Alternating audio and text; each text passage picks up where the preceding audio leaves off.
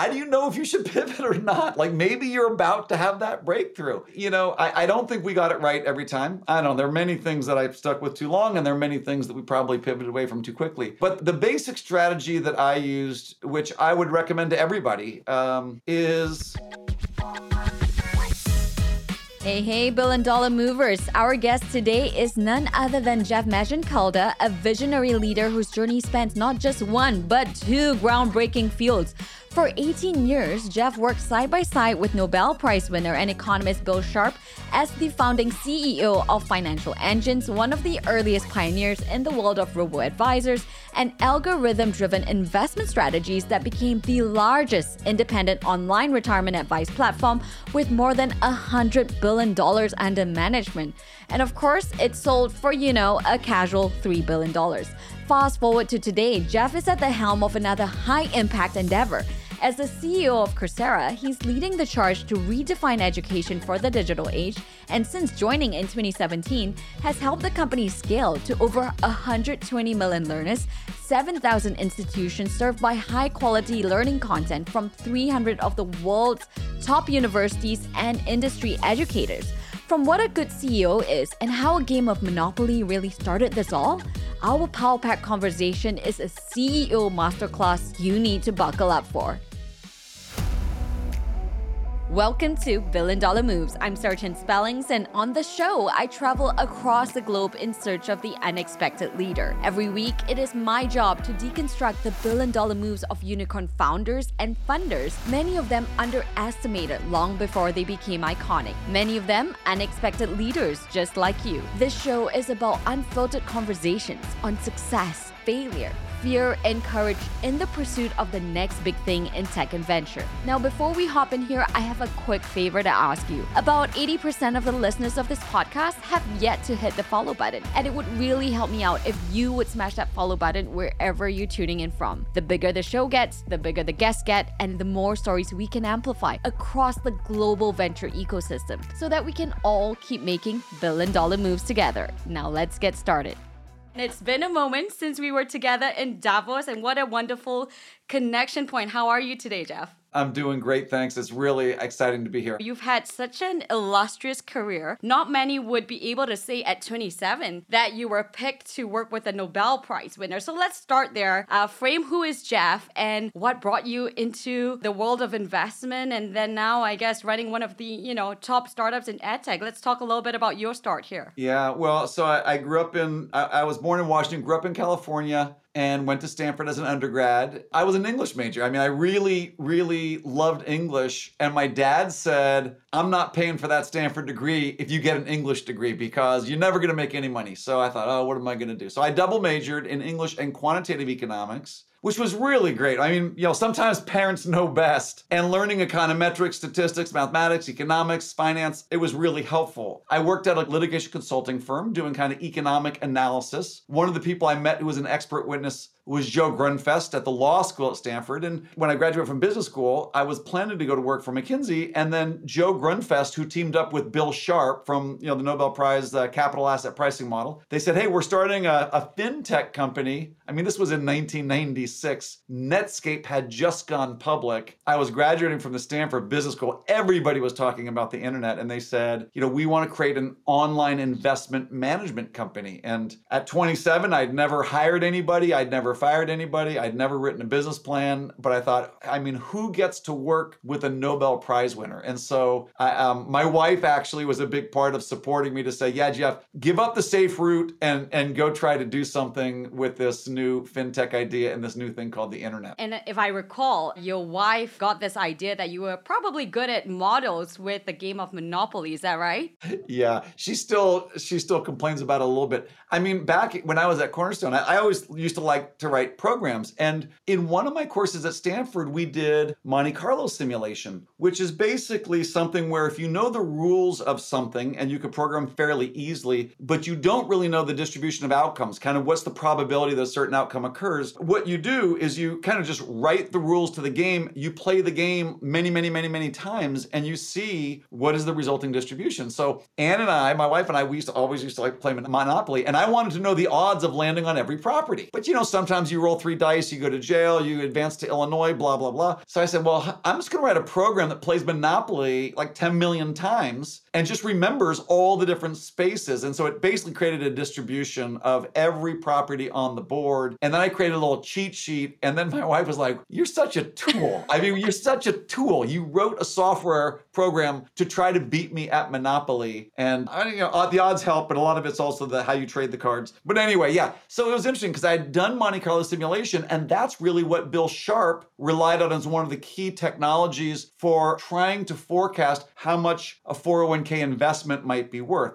Same thing on asset liability studies on the pension world, on the defined benefit worlds. A lot of what you do to kind of quantify risk is to generate outcomes using a Monte Carlo simulation model to say, well, how bad could the downside be? How good could the upside be? Fascinating. I mean, Bill Sharp, and just for the benefit of the audiences, tell us a little bit about his theories, which inspired you. And of course, he was your commencement speaker or something of that sort, right? I graduated in 91. I decided to go to the economics graduation ceremony.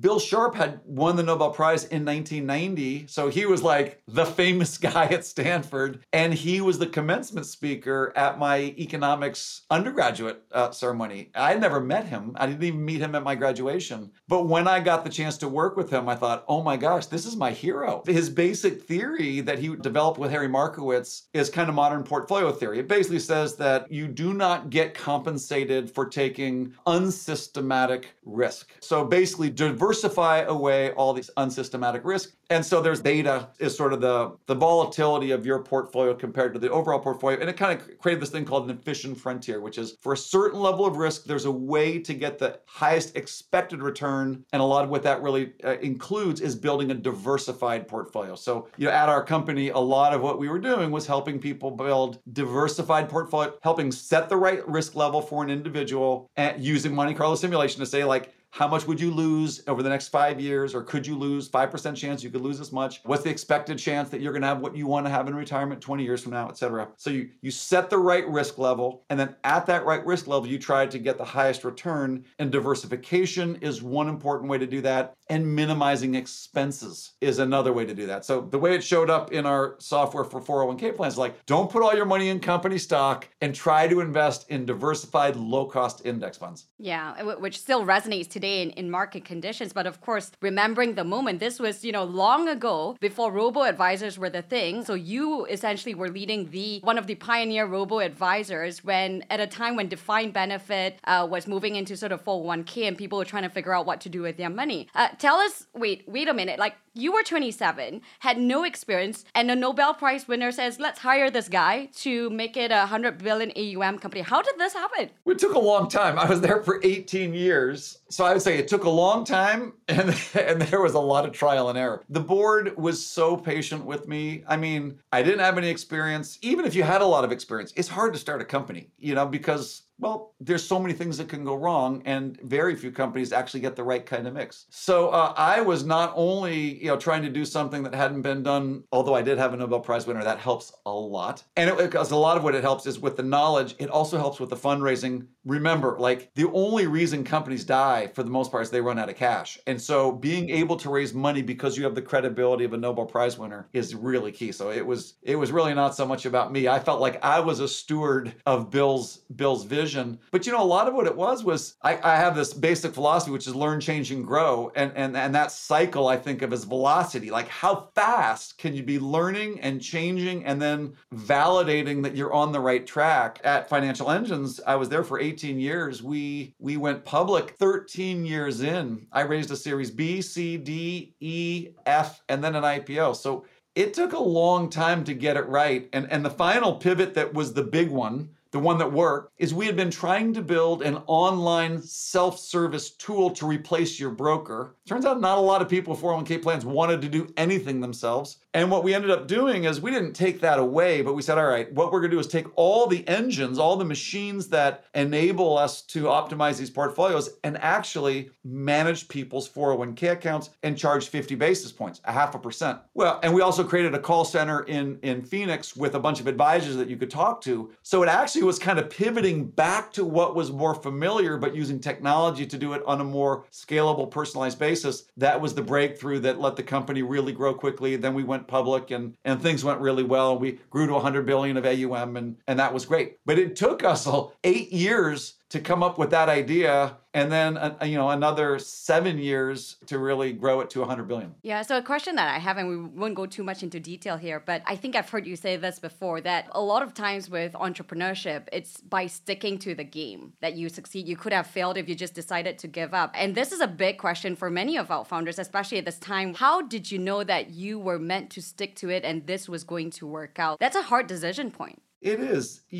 People talk about pivoting as if you have to pivot, but you just gotta have the will to do it. The biggest part is, how do you know if you should pivot or not? Like, maybe you're about to have that breakthrough. I don't think we got it right every time. I don't know, there are many things that I've stuck with too long, and there are many things that we probably pivoted away from too quickly. But the basic strategy that I used, which I would recommend to everybody, is get a lot of feedback from the most valuable sources. And so number one source, so feedback loops are huge for me. That's when, as a CEO, that when I came into Coursera in 2017, the first thing I asked was, what are our feedback? And people are like, what are you talking about? I'm like, what are the feedback loops? Like, number one feedback loop we have to have is feedback from our customers. What are the institutionalized processes that allow us to collect continuous data from customers to know, is our product, our solution solving their problem? I mean, product market fit is the number one thing for any entrepreneur. Are you really solving the customer's problems? You don't know that if you're not getting customer feedback loops. So one of the ways to decide whether you should pivot or persevere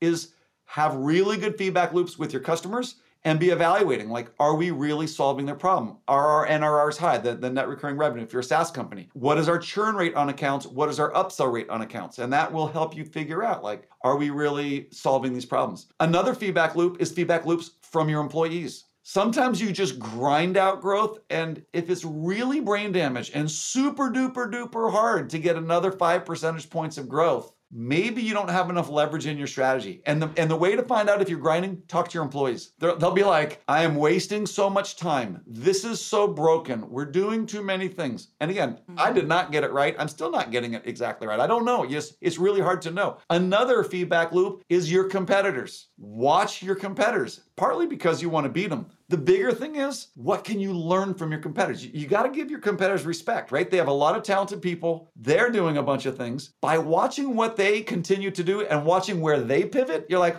they announced this thing and now they're pivoting. That must mean that they learned something. Why not free ride on their learning so you can decide what to do based on what they've pivoted on? So another feedback loop is competitors. The fourth feedback loop that I focus on is investors. Investors have a really good sense. They're pretty objective. They see across a lot, whether you're public or private investors. In the case of Coursera, I spent a lot of time with the board. We used to have 8 board meetings a year, and I would share all the feedback with them. I'd share with them my analysis of that feedback. Like, this is what I think is happening. I would share with them what I think we should do about it. But then I would bring them on and say, what do you make of this analysis? And what do you think we should do? Now, I always was accountable, and they told me on multiple occasions that they would fire me if I didn't, do a better job, because it wasn't always great. But I always was very open with my board because I needed more help getting an objective view of should we pivot or not. But you really, Sarah, you put your finger on it. Knowing when to pivot is maybe the harder thing than actually pivoting. Of course, you were thinking about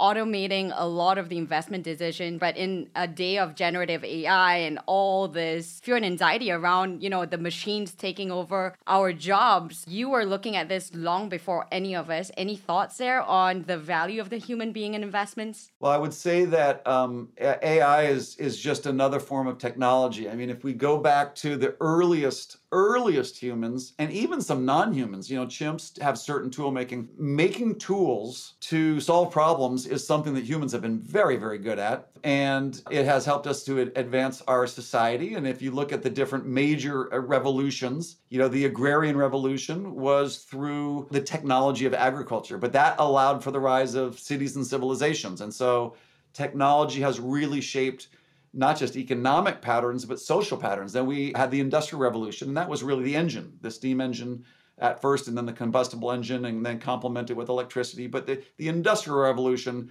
really changed the way that our economies work by automating a lot of physical and manual processes. And then we had the knowledge revolution. I mean, to some degree, computers and the microprocessor and chips and cloud and mobile have really changed and created this knowledge economy, which is where we've been for a while. And now we have AI. And the way that I see AI, it's another tool built from technology, and it's profound. I mean, to the extent that the machine basically automated muscles and repetitive motion, AI kind of is automating a lot of cognitive processes. And so it's hard to say that, exactly which jobs will completely disappear. But given that almost every job, now that so many physical jobs have been automated with machines, the cognitive jobs that are more predictable and repeatable can be automated with AI. And with generative AI, even things that aren't so repeatable and predictable can be, if not automated, certainly supplemented. So it's going to have a massive impact. It already is in my job. I use it every day. It certainly is changing education. We're seeing that and launching new products at Coursera that use generative AI for teaching and learning. And it's going to have a profound impact on our society. What will come after the knowledge economy? I think it's going to be the experience economy. I think that technology will have automated an awful lot of the industrial and knowledge jobs, but what technology cannot do as well as humans is create experiences, whether that's a vacation, whether that's a great meal, whether that's going to a live concert, whether that's watching a sporting event, whether that's drinking beer or whatever you like to do with your friends. I think the entertainment and experience economy is going to be the last major domain of humans. And what I fear the most, more than even the job dislocation and potential societal disruption from false information being generated, is AI running critical systems. If AI is running the power grid, if AI is running water systems, if AI is running computer networks, if AI is running military systems, how do we know that we're still in control of those systems? Because AI is very clever. I think AI is going to trick us into thinking it's not as smart as it really is. And if it can be in control of critical systems, well, we don't want to lose control of critical systems. And so that's what I worry about, is AI as a control on critical systems that we might not be able to appreciate fully. So very much a dystopian reality that you're painting here. But I guess a specific question, given your background in financial engines, what about the investment industry? I mean, we have RIAs that tune in, VCs. Do you think AI could take over our jobs in finding the best investments? It will certainly supplement them, no doubt about that. I'm sure there are already people, as soon as GPT-4 came out with the 32,000 token window on what you can put into a prompt, people were dumping in the business section of 10Ks. And with Anthropic, I think they say you can now put in 70,000 words into a prompt. People are probably dumping in all the earnings reports and all the 10Ks for the last 3 years, and maybe the 10Ks of all your competitors. But I mean, what I have been absolutely blown away by, and for anybody who thinks, oh, when I type something into ChatGPT, sometimes it hallucinates. I'm like, okay, people, don't just type in something to ChatGPT. First, give it a bunch of what they call grounding context. Then ask it a question and see what you think. Because when you give it grounding, and the easy way to do this, it's fun and it's easy, is take a bunch of content. You can take the business section of a 10K and say, literally you could write this prompt. Consider the following passage and reply, quote, got it, but do not explain, quote, paste in whatever you want, end quote, return. Brrr, it all gets loaded up into GPT, and then it says, got it. Now, what you're dealing with is a system that has all the natural language training from GPT, and right now in its near-term memory is a 10K that you just loaded. And now you can say, what should this company's product strategy be? What is the biggest vulnerability? How could this company get leverage? And it's reading the 10K you just put in and making not always perfect, but very thoughtful opinions. As the amount of context that can be incorporated gets better and better, I think that the computers, they can find connections and associations and patterns, not just in statistical data. So a lot of what trading has been before with AI, it's kind of watching looking for statistical patterns in data, mostly trading data, and saying, ooh, we noticed that when this happens, let's arbitrage that. That's cool. And a lot of quantitative traders have made, bajillions of money. But the next big phase is not just looking for quantitative statistical patterns. It's actually looking for semantic patterns. It's loading in words and saying, given all these words, what semantic patterns and conclusions might you draw about this company? Whether that's risk factors, whether that's where the leverage, where the biggest competition is coming from, what's the likelihood of a new product succeeding? It's not omniscient yet, but when you start looking for semantic patterns, there's a whole new type of trading you could do. That could be private investing where you decide who to fund. It could be private investing where you decide, do I want to participate in the next round? It could be public investing where you look at public data filings and you use this extra bot to actually infer whether you should be buying, holding, or selling. So very, very interesting in that we're in this moment in time and how in figuring out, what is our value and how we can make, I guess, higher value beyond GPT, right? To what you're saying. Very interesting times. Well, you spent 18 years of your career and then didn't take much of a break, it seems, and moved on to Coursera. Tell us a little bit about Coursera, why you chose, after 18 years to move to EdTech. Well, I left Financial Engines after 18 years. It was December 31st of 2014. Each of my 3 daughters, who are now adults, got to take a gap year between high school and college. And I was so envious. I'm like, God, I just see I'm working so hard. We had babies. My wife and I, we've been married 32 years. We had babies when I was 22. And so I was like, God, we never traveled. We never had newlywed. My daughters have all taken these gap years. And it was really my wife. And she's like, Jeff, you got to step down and we have to live life a little bit. And so I was going to take a gap year. And I didn't know what I was going to do after that. And we traveled. It was so fun. Ann and I, we traveled all over the place.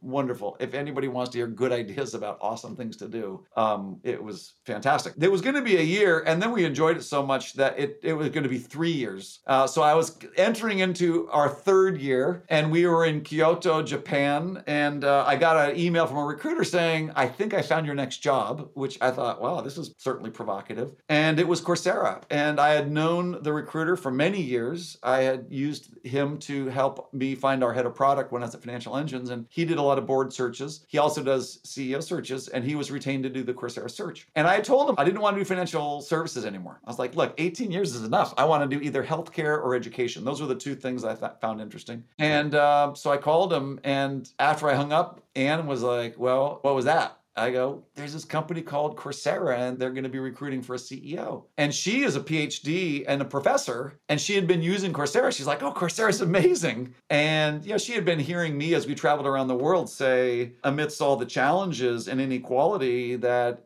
education is the most powerful force for creating more equal opportunity. And so she said, Jeff, you're a good CEO. You should apply for that job and maybe take what you learned at Financial Engines and try to do something at a global level to make education more available. And it just so happens that Coursera was founded by 2 Stanford professors. It wasn't Bill Sharp and Joe Grunfest. It was Daphne Kohler and Andrew Ng. It wasn't economics and law. It was computer science. But it was sort of stunning that I've only ever been the CEO of 2 companies, both founded by Stanford professors. And I interviewed for the job, and it turns out that the lead director is Scott Sandell, who is the managing director of NEA, New Enterprise Associates. And Scott, in 1997, did the due diligence on Coursera before NEA invested. So I'd known Scott for over 20 years, and he had seen all this zigging and zagging and pivoting and near death and persistence and ultimately success at Coursera. And he's like, well, he said to the board, he's like, Jeff, might not know a lot about higher education, but he works really, really, really hard, and he's really, really honest. He will certainly try his best to further the mission of this company. And of course, then I interviewed the board, and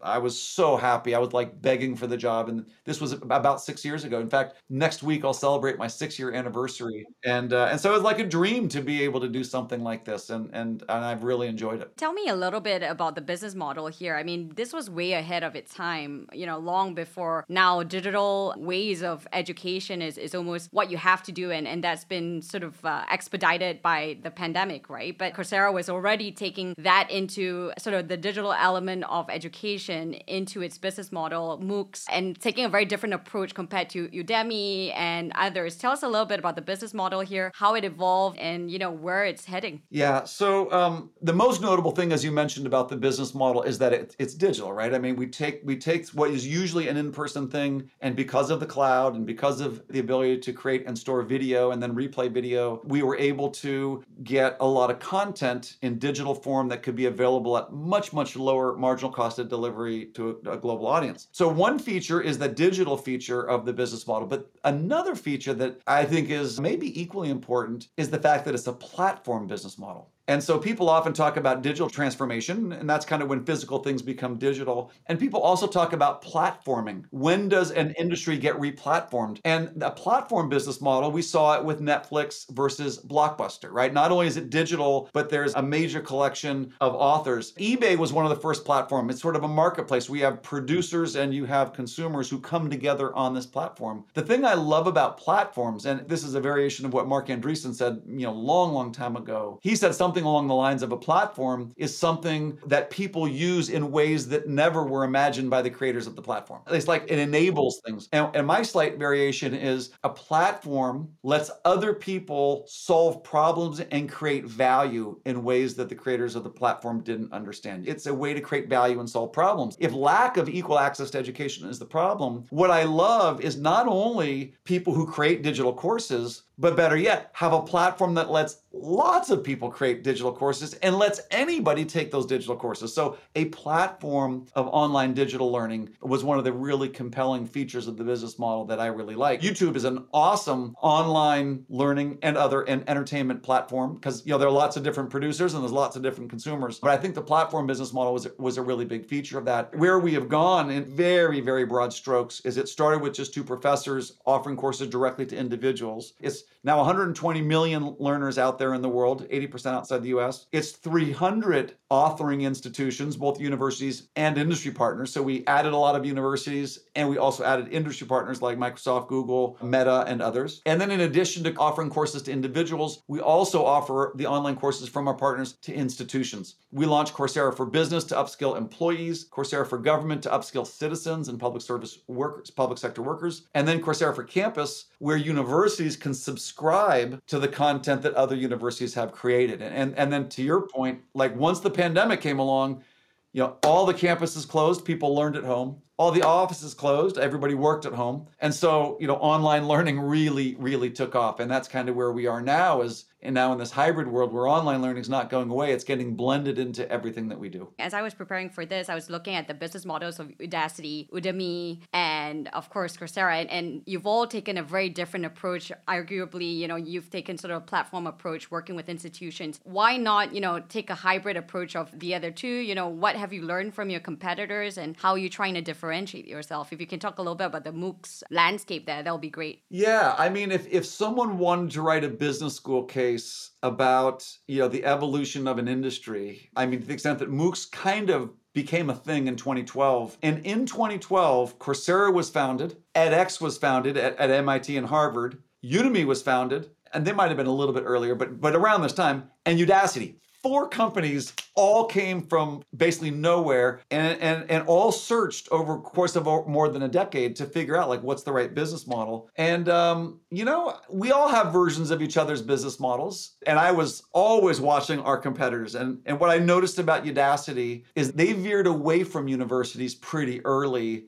And they veered away from a platform approach where they created all the content and they owned it. So much more vertically integrated. And the reason they did this, I think, Andreessen backed that company and they're very smart people. I mean, in the company and the backers, they move very fast. They pivoted very aggressively. I have a lot of respect for them. I think what it was is in the early days, they recognized appropriately that adult learning is mostly about career advancement. And if you really wanted to solve this problem and deliver value, you have to take it all the way to placing people into jobs. And so they went with a vertically integrated approach of finding certain jobs, building all the training and credentialing material. And for a while there, they even built an employment marketplace for those kinds of jobs. And so they kind of went vertically integrated more so than a marketplace. And there was a lot of reasons to believe that could have worked. And, they're a successful company, but haven't quite grown to the same scale as others. edX looked a lot like Coursera. I mean, we were doing almost step by step by step. Honestly, one of the big differences between edX and Coursera is that we were a public for-profit company and they were a nonprofit. They did not have equity. They could not give out equity grants. They could not raise money. We could raise money and I could give out equity. So I think that one of the big differences is that we were able to get the resources to move faster and more aggressively. And I was able to use equity to get the human capital people on board. And there are super smart people at edX too.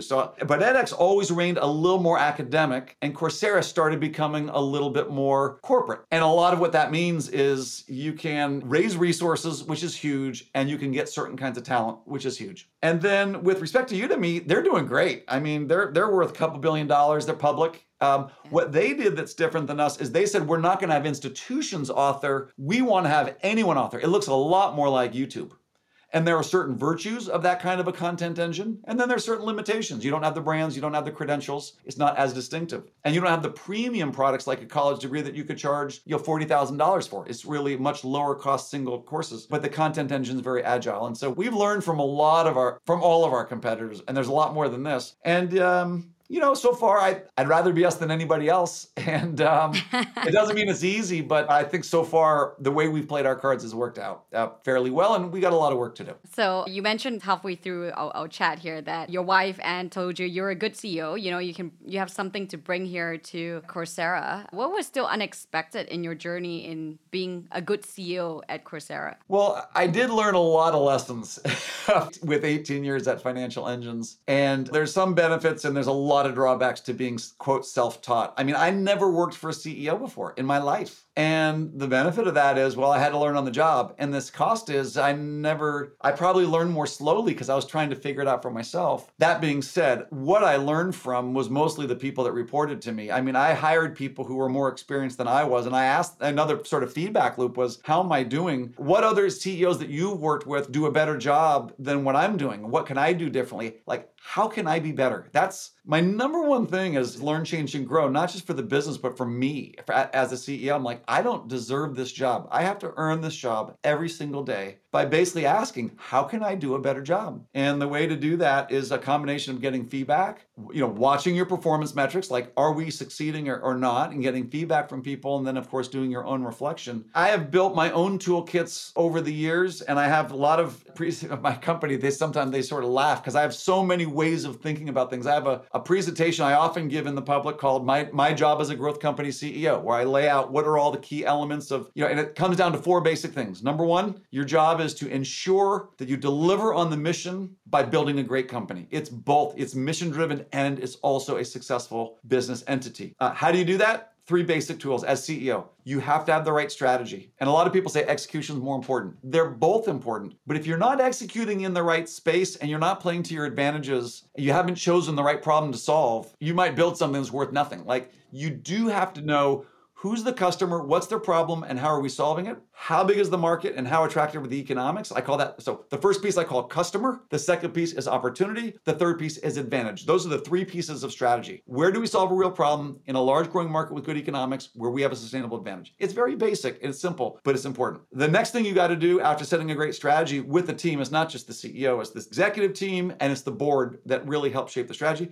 Then the second thing is team. How do you find good talent? How do you recruit good talent? How do you manage talent? How do you use talent to help yourself be better? How do you make sure that your talent is hiring other good talent? And then once you have all these great individuals, how do you help them perform well as a team? But team is really the next major piece. And then the third big tool to drive performance is culture. So strategy, team, and culture, I think those are the 3 things of being a great CEO. I'm not great, but I'm certainly trying to be great every day. And you asked what was the most surprising thing? Well, one is that the culture of Coursera was very different than the culture of Financial Engines. And so like a parent, the way that you parent each of your kids, the core values should be the same, but you have to kind of adapt. Each kid's different and they respond to different things. And I didn't realize, because I'd only ever been at Financial Engines, that coming into a company is not the same as being the first employee at a company. And when you make changes at a company that you're new at, it's important to develop some trust and some rapport. And I moved pretty fast when I came into Coursera and made a number of changes. I think they were the right changes, but it was a little disruptive. And talking about disruption and jobs as well as part of your focus on with upskilling and reskilling, I tuned into your commentary on the World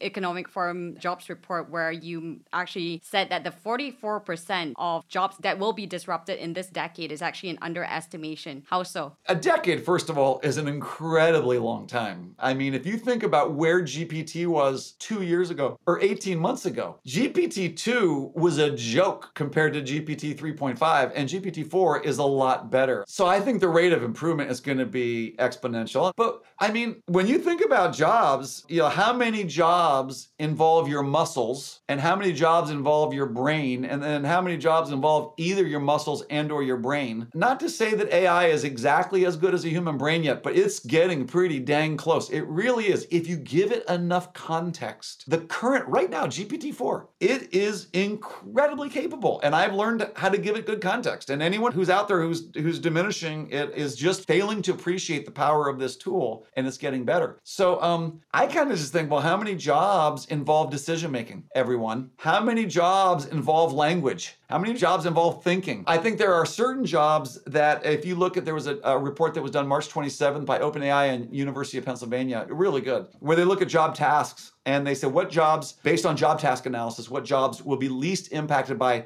ChatGPT-4. And they said like slaughterhouses. Now this is just affected by GPT-4. Slaughterhouses will be affected by AI and sensors and robotics though. So it's when you add the combination of more traditional AI, which does all the muscle stuff, and then the GPT kind of AI, the generative AI that does the thinking stuff, I just don't see how every single job is not going to be, they're not all going to be eliminated, but every single job is going to be impacted. I mean, maybe a musician playing at a live concert, but right now, I guarantee you, there are loops, there are sound effects, there are accompaniments, there are lots of, I'm sure, acoustic optimizations that have to do with processing sound that are driven by AI. So yeah, I think almost every job is going to be impacted in a profound way. And talking about impact, Van, how is this informing how you're shaping Coursera? I mean, a big question, especially in the American context, is higher education is broken. The levels of debt that students are taking on is ginormous. And we're at a point where almost the conversation is almost, do we really have to still have the old school university model to succeed? What are your thoughts here? The future is about change driven by technology and globalization. And that's been true, but it's accelerating, and AI is going to make it go. The pandemic really was like a step change in adoption of lots of new technologies like online learning. And then AI is going to just be an accelerant in terms of how fast things are changing. The name of the game is going to be organizational agility. I mean, we could call it digital transformation, but what it really is about is organizational agility. And that's about learn, change, grow. And there's two main pieces. I think there's technical agility, which is how fast can you embrace and utilize technology. And there's talent agility, which is how fast can the people at your company change in order to adopt and embrace and deploy those new technologies. A key to talent agility is learning. And that's where Coursera comes in. Any organization that wants to be agile in a face of change needs to have agile talent. Agile talent is about learning. Coursera is in the business of learning. That's where we come into play. To what degree do education systems need to be more agile to serve the learning needs of corporations and society more generally? Yeah, they need to be way more agile. And they are becoming more agile. So as we had talked about before this meeting, I'm on a plane in an hour to go to Chicago to the William Blair Growth Conference. And then 24 hours after that, I'm going to Kazakhstan. You're like, well, why are you going to Kazakhstan? I met with the president in New York a few months ago. And then the Minister of Education flew out to California to talk about how can educational institutions in Kazakhstan move with greater agility in order to accelerate the fitness of their economy, attract talent, attract companies in a world where human capital is becoming increasingly important. And what they decided to do was to essentially, the government is licensing Coursera, and they're putting it into every public university in the country of Kazakhstan. So 23 public universities will all have Coursera in it. Every student in the country that goes to public university will be taking courses taught by Kazakh instructors, courses taught by instructors from Yale, Princeton, Harvard, IIM Ahmedabad, KAUST University in Saudi Arabia, like all these universities around the world. And they'll also be taking courses taught by Google and Meta and IBM and Microsoft and Intuit, all the industry players. And so they are infusing a set of global instructors with not only live recorded lectures, but also live hands-on projects that people can build in order to upskill not just the individuals, but really up-level the educational system in the country. And we see this happening country by country by country. We just announced recently a relationship with the University of Texas system in the US, the University of Louisiana system. So now entire systems of universities in the US are putting Coursera into every campus in the system. And that is the kind of agility that we're we're going to need to up-level learning systems to keep up with this rate of change. Absolutely love it. What an exciting time. And talking about agility, it's time for us to be agile and shift over very quickly so that you can catch your flight in an hour. $1 billion question. So just, the first thing that comes to mind, your guilty pleasure, Jeff. Playing Zelda, Tears of the Kingdom. A habit you've picked up that has changed your life. Playing the piano. What would you tell your younger self? You will grow to be a very, very lucky person. What makes you happy? Spending time with my daughters and solving great problems. What's your biggest insecurity still? Fear of failure. What's an opinion you have that most people don't agree with? They would say they agree, but too many people don't. It's important to keep an open mind and an open heart. Good one. They'll say they agree, but we got to watch what people are doing and what media they're exposing themselves to. Because if we all say we have to have an open mind and an open heart, you have to say, well, where are you spending your attention? Are you watching only one side of the story? Or are you really trying to look at multiple sides of the story and to really seek the truth? Oh, I love that. And this is a special one. So I had from the Pritzker side of the house, Pritzker Growth, Penny Pritzker's family office and Growth VC outfit. Momi Q was on the show recently, and she posed this question to you. If you weren't in the career that you are at today, what's a dream job that you had as a kid? What would you be doing? Well, as a kid, I'll be honest, I wanted to be an airplane pilot. Now, I think I would actually hate being an airplane pilot, so I think it would have been the wrong career, but that's what I always dreamed of when I was a kid. And then for a while, I wanted to be a drummer. But this is, honestly, I cannot think of a job I would enjoy more than this job. Doing something good for the world at a global scale, where it's not just impacting people one by one, but it's impacting systems that affect people and sort of trying to create more equal opportunity, not just to education, but also to prosperity on a global basis. That's the most thrilling thing. That's the most thrilling job I could think of. Love that. All right. Well, Jeff, thank you so much for your time. This was inspirational, and I'm so excited for your next chapter as you continue to build Coursera, and have a good trip to Kazakhstan. Thank you, Sarah. It's really been a pleasure. Thank you, Jeff. And thanks so much for tuning in this week. You can subscribe wherever you get your podcasts and follow our socials on Sarah Chen Global to get the latest on the show. It would really help me out too if you enjoyed this to rate and review our show on Apple Podcasts and share your favorite episodes with a friend. I'm Sarah Chen Spellings, and you've been listening to $1 Billion Moves.